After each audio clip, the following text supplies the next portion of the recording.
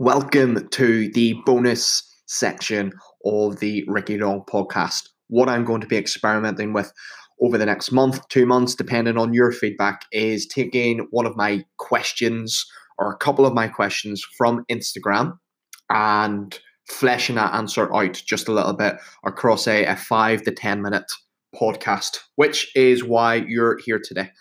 So on my Instagram, every day, Monday to Friday, as best I can, I'll do some sort of a Q&A.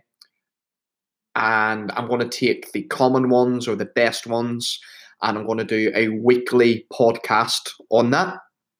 I'm going to see how the feedback goes. And the way I want the feedback to work is if you can screenshot and tag me on your Instagram story if you like what you're getting here. And if there's anything you want me to talk about on these podcasts, by all means, just join in on one of the daily Q&As, or you can DM me. I'll always get back to you on the DMs.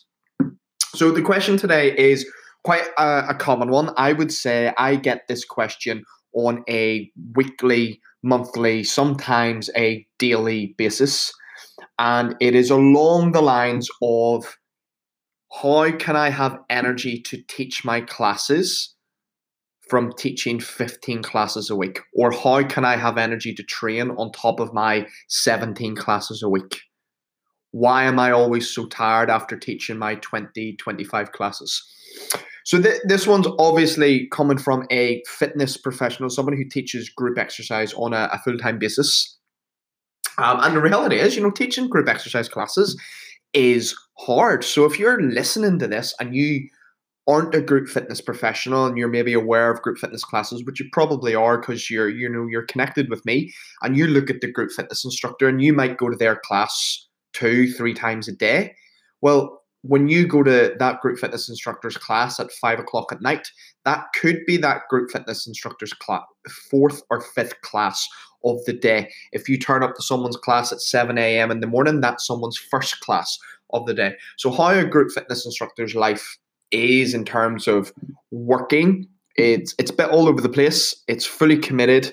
You'll have early mornings, mid-mornings, lunch times, evenings, and even right up until 9, 10, 11 o'clock in some parts in major cities like Edinburgh and London.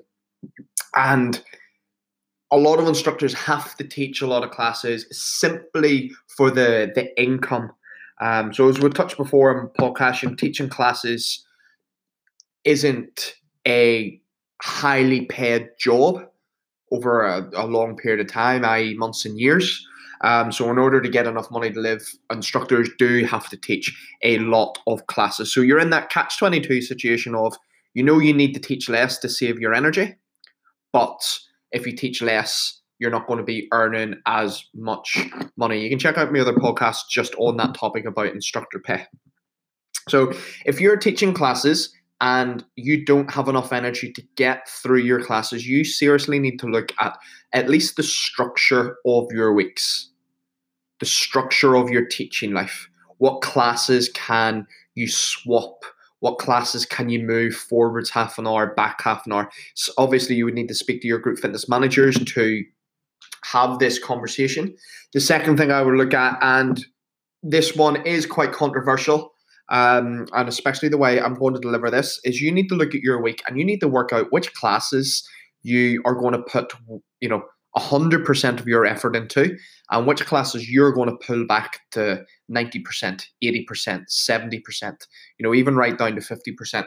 And the reason why that's controversial is part of the ethos of being a group fitness instructor is to be the role model at the front of the room, is to deliver absolute excellent technique and levels of fitness. But if you're trying to do that, 15 classes a week, 50 weeks a year, that's me giving you 2 weeks off. You're going to run into some pretty serious energy problems, health problems, injury problems. I've been there. I've been the group fitness instructor who was teaching in and around 15 classes a week. I've had meltdowns. I've had illnesses. I've had injuries, and it's not a nice place to be. So what you need to do is you need to learn the classes that you can pull back on, either pull your weights back on or just pull your energy back on altogether. Now, the next part of this is, now you've looked at your week and what you can do to play with your week, is to look specifically at three things. By the way, what I didn't say at the start is these are all going to be completely unedited. So what's just happening in the middle of the first one is Lindsay's just come in. She says hi. Hi. And Murphy's got up and he's kind of looking a little bit interested and excited. I think he's going to get food. So the three other parts I'm going to talk about is nutrition. So I'm always preaching about nutrition. The biggest thing you need to focus on is your calories. So if you're a group fitness instructor and you're struggling to have energy to teach, you obviously need to look at your calories, your energy in against your energy out. If you're doing 4 classes a day, that's probably going to be in the region of 500 calories burnt per day. So that's 2,000 calories you need to eat just to do your classes. Then you're going to have another 1,000, 1,500, 2,000 calories just to do basic bodily functions like talk, sleep, go to the toilet, digestion. Then when you've got your calories, again, as a group fitness professional, because you're doing this as a full-time living, you're going to need to look at your macros. You're going to need to make sure you're getting the right levels of protein, carbs, and fats that are serving you. So proteins, you're going to be upwards of 2 grams of protein per kilogram of body weight. If you weigh 50 kilograms, you probably won't weigh 50 kilograms, so you'll probably weigh about 75 kilograms. That means you need to eat 150 grams of protein minimum per day. And then carbs and fats you can kind of play with. I would say experiment with fats because fats are quite dense in their calories. There's 9 calories per gram in fats, where there's only 4 calories in carbs. So try and get some fats into your avocados, oils, coconuts, and coconut oil, and that will give you the energy to teach and store energy for later. Then we're going to move into training. So and this sounds counterproductive to what I've just said, but if you are teaching a lot of classes, 15, 16, 17 classes, you definitely need to be doing some sort of strength training in the gym. And the reason for that is strength training actually gives you more energy. So the nature of teaching group exercise classes is as wonderful as group exercise classes are, and there's some wonderful classes out there, they will never, in the commercial gym, they will never offer a strength element benefit of the class. So if you take our traditional barbell classes or HIIT classes, you don't get heavy weights with that, i.e. you're never going to be working in and around 5, 6, 7, 8 reps. It's always going to be 50, 60, 70 reps. So you need to get onto the gym floor and do a couple of total body sessions per week, even just start with one. And one of the main benefits you'll get out of that is a change in your hormones. So you'll get a massive increase of testosterone, dopamine, and endorphins, which will make you feel absolutely fantastic. And these 3 hormones, you don't really get the same levels of hormone production when you do more cardio-based training. So I would say get into the gym, stick to your big lifts, your squats, deadlifts, your pull-ups, your push-ups. And the strength training will give you that metabolic effect, which will speed up your metabolism, speed up your whole system, get more blood flow going around the body, and that will give you more energy. And the third one, which is a highly controversial one, and you are not going to like hearing this, if you teach 20 classes a week, or 15 classes a week, or 10 classes a week, anything around any of those numbers, you need to have at least one 24-hour period where you do not teach a class. You need to have rest, both physically and mentally.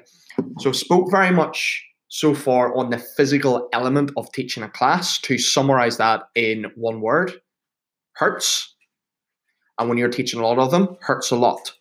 And then there's the mental element of what turning up, being the rock star of the room, being full of energy, being entertaining, coaching people, reacting to what's going on. And it does have an effect on your emotions and your mental balance.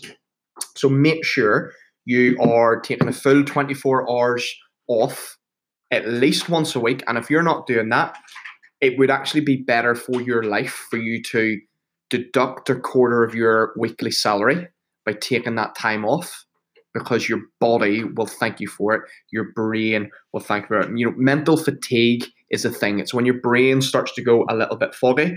And especially for the exercise and music instructors listening to this, we spend so much of our time listening to music and counting to 8 and saying, I don't know, chest up, brace your abs, it just starts to get a little bit kind of monotonous and repetitive. You're not really responding to what's going on. So are you really being the coach that you want to be? Or are you just turning up and kind of like an out of body experience? So yeah, that is episode 1 of these bonus sections, just the questions from my Instagram. I would love to know what you think of them. To summarize this one, it is energy to teach, energy to train when you're in and around 10, 15 classes a week. The 3 things I tell you to focus on is nutrition, get your calories and proteins in the right place. Training, make sure you're doing some type of strength training in the gym. And rest, actually take rest. Any feedback on this, please tag me on Instagram at RickyLong42, and we'll see how these go. Thank you.